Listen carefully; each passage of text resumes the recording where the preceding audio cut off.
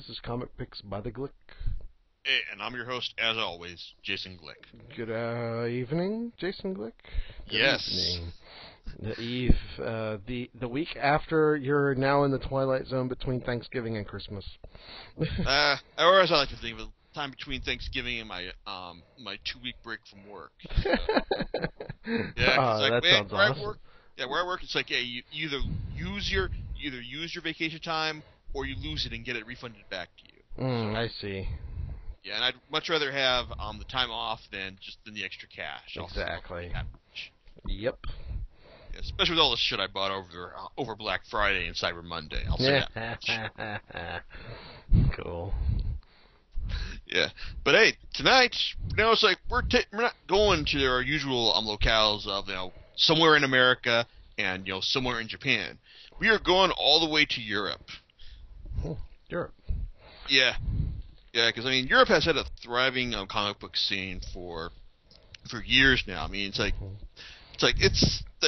stuff they put out there. They put out in small, thin, 48-page volumes, and the good stuff, the most popular stuff like Asterix sells millions as soon as it comes out, and it's always also been a place more style over substance, where you get real big great art, art writing that is it's more about the ideas than about the characterization, the execution. But so this is not simply artists or writers from Europe. This is actually stuff that's published in Europe, right? Exactly, and it's brought over here and translated by whoever the company had available at the time. Gotcha. So this is Neil Gaiman is from he's from Britain, Europe, right? Yeah, but he does most of his writing for American companies like DC and Marvel. Correct. Yeah, these guys right here I'm about to talk about, they do their work out in Europe, and this series I'm talking about is called the Meta Barons. Yeah, this is now some of you, for those of you who haven't heard of this series, it's from a guy named Alejandro Jodorowsky. He's best known for creative a cult series, a lot of series of cult films and other comic books. Most notably, the Incal. That series was originally published by Marvel's Epic imprint back in the late '80s, and it was a lot of people's first experience European comics and the art of Jean Girard, also known as Moebius. Now, I got the first two volumes of that a while back because I started reading the Meta Barons. Now, Meta Barons is a spin-off from the Incal, and it's with art by phenomenally talented man named Juan Jimenez. Now, the Meta Barons is basically the background story of a supporting character from the Incal named, of course, the Meta Baron. Now, this guy, he shows up in the Incal, and he's described as the greatest warrior, the most skilled mercenary in the entire universe. And as in the edition of the Meta Barons that I have, Jodorowsky talks about how it's here's this guy who shows up in the middle of my story, as the best warrior in the galaxy. Where did this guy come from? How did he develop his skills? How did he become the best there is at what he does? Minus the adamantium claws and all that.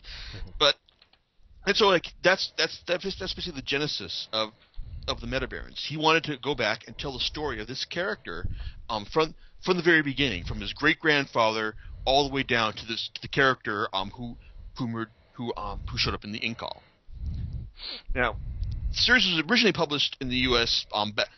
Back in the early 2000s by Humanoids Publishing. They're a European outfit who had some amount of success over here because they published a lot of stuff before they teamed up with DC. Now, the editions, they published 4 volumes of the Meta Barons before they merged with DC, and then they started reprinting the existing volumes.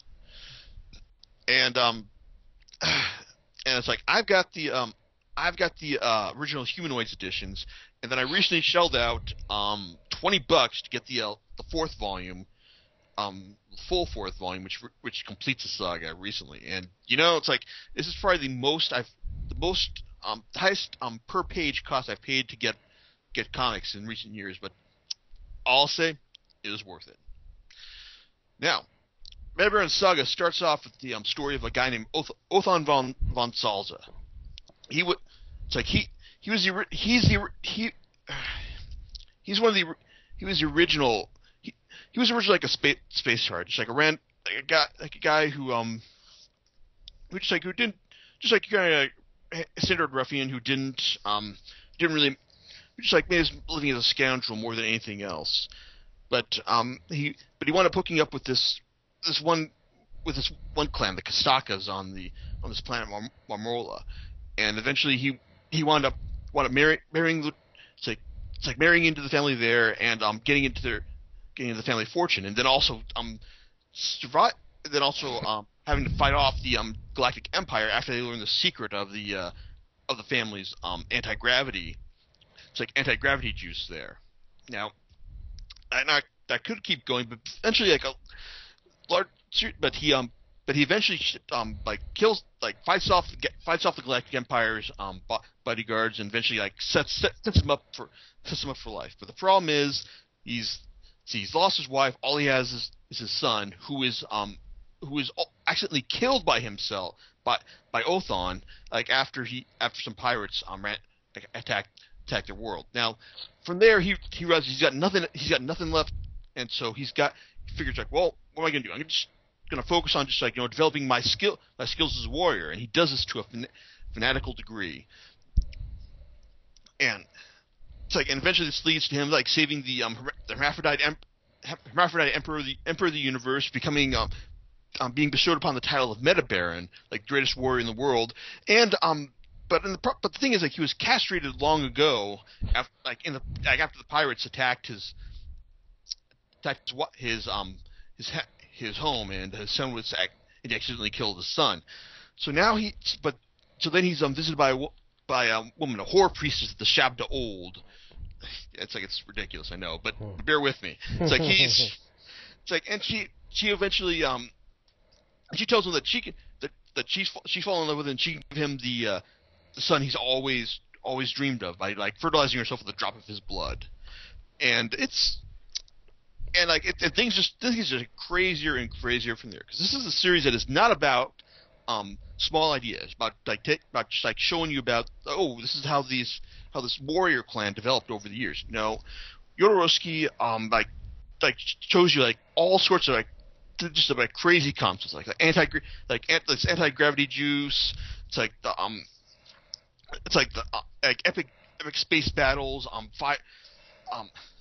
thousands of ships darkening the skies, one man fighting a legion of troops, horses being resurrected in this far-flung future.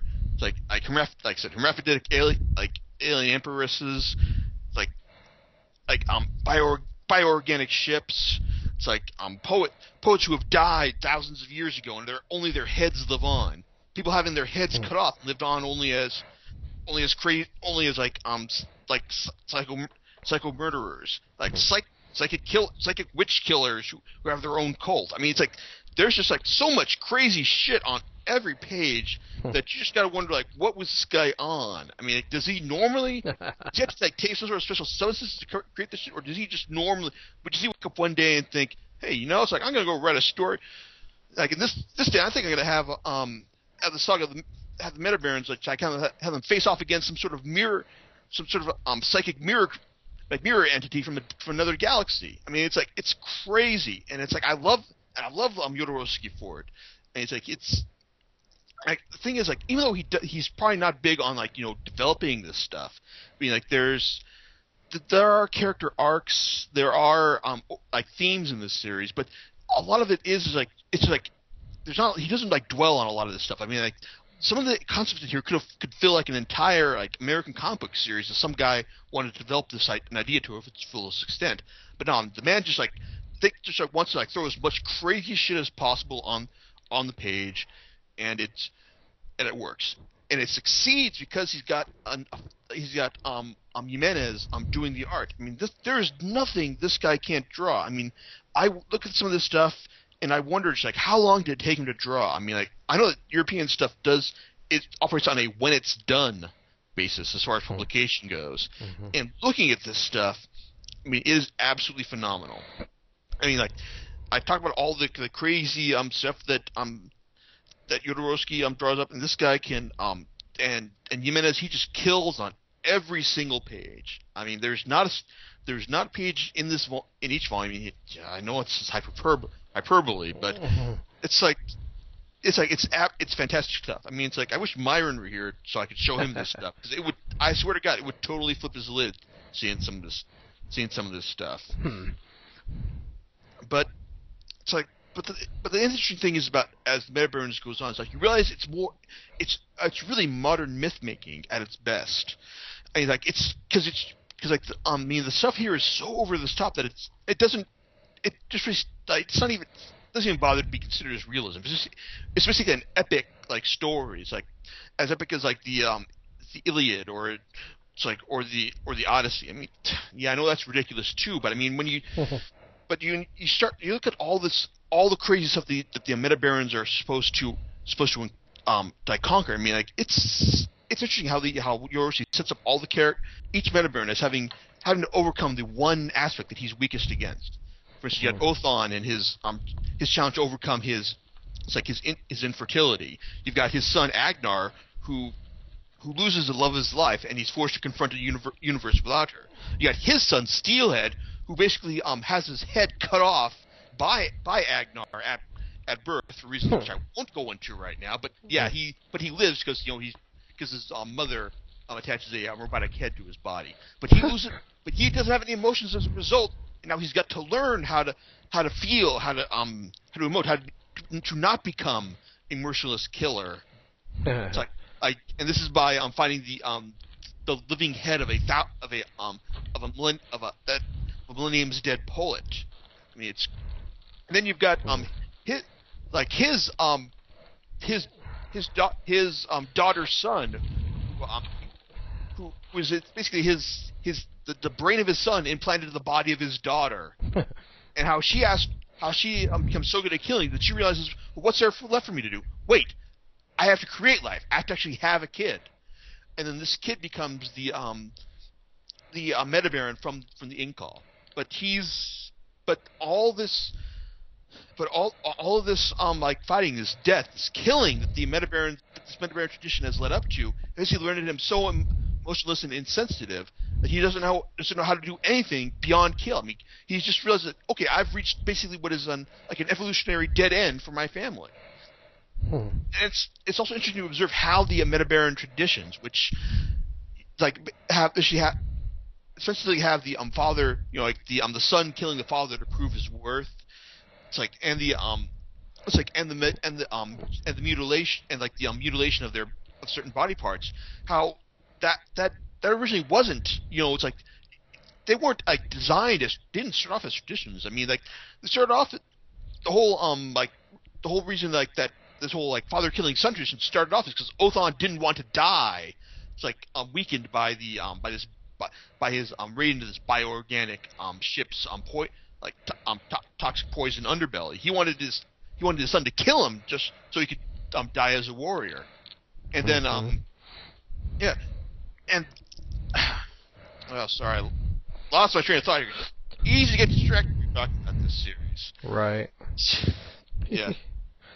Yeah, and then the mutilation started because like Othon was accidentally castrated by a laser blast, and then he wanted to have his son test his son's resilience to pain by crushing his feet, and this eventually developed like traditional body mutilation on the parts of the Meta Barons. I mean, it's a great showing how just like random stuff can be eventually like crystallized into like tradition without any understanding of the true purpose behind it. And it's also made more interesting when this stuff is transcended once the true fate of the Meta Baron Steelhead is revealed, and that he actually has to team up with the final Meta Baron, Nameless, in order to save the galaxy at the very end, as well as Nameless's eventual realization that it's like, yeah, you guys have become the greatest warriors in the galaxy, but look what's done to me. I can't feel shit, man. It's like and then then eventually his eventually awakening to the true joys of life. It's really quite affecting to see this guy finally realize what life has to offer. I mean, yeah, it's like bottom line is a lot of this stuff is extremely over the top, but it's so far over the top in a way that it becomes mythic. It's it transcends. It's like no, it's like oh, it's not just it transcends ridiculousness to become like it takes itself so seriously that in the end you will probably take its extremes seriously as well. I mean, God knows it's like some of this stuff is probably really out there and really maybe too weird for a lot of people. But if you can but like I said, I recommend picking up at least the first volume, Othon and Onorata, and give it a shot. If you like that, then hey, it's like I can tell you, it only gets better and crazier from there out. And yeah, each volume is like $20, but I don't know. It's like as I said before, I paid $20 just to get the pages that I was missing from the last volume. So I think it's worth it. And even though Amazon says they might be out of stock, they actually came through with me for volume 4. So overall, yeah, highly recommended. Not entirely sure if this is going to be on my 10 best list, but that list is still a work in progress. That being said, I have reserved a spot on my 10 best list for what I'm going to talk about next week. The conclusion to Brian Vaughan and Tony Harris's Ex Machina. I'm giving the special preview right now because I just got the volume tonight. I'm gonna probably reread the entire series and then read this because it's like after reading volume 9 early this year. Oh man, it's like if this isn't the one of the best series I've read this year, I'm going to go to Brian Vaughan's house and kick his ass. I'm not going to kick Tony Harris's ass because basically after what I've seen of him in real life, he could probably kick my ass. But I think I could probably take Vaughn if I tried. Yeah, so that's what you have to look forward to in 2 weeks. I hope to see you there. And like I said, check out the Meta Barons. It's crazy as shit, and I enjoyed it. All right, we'll catch you next time. See you later. Laters.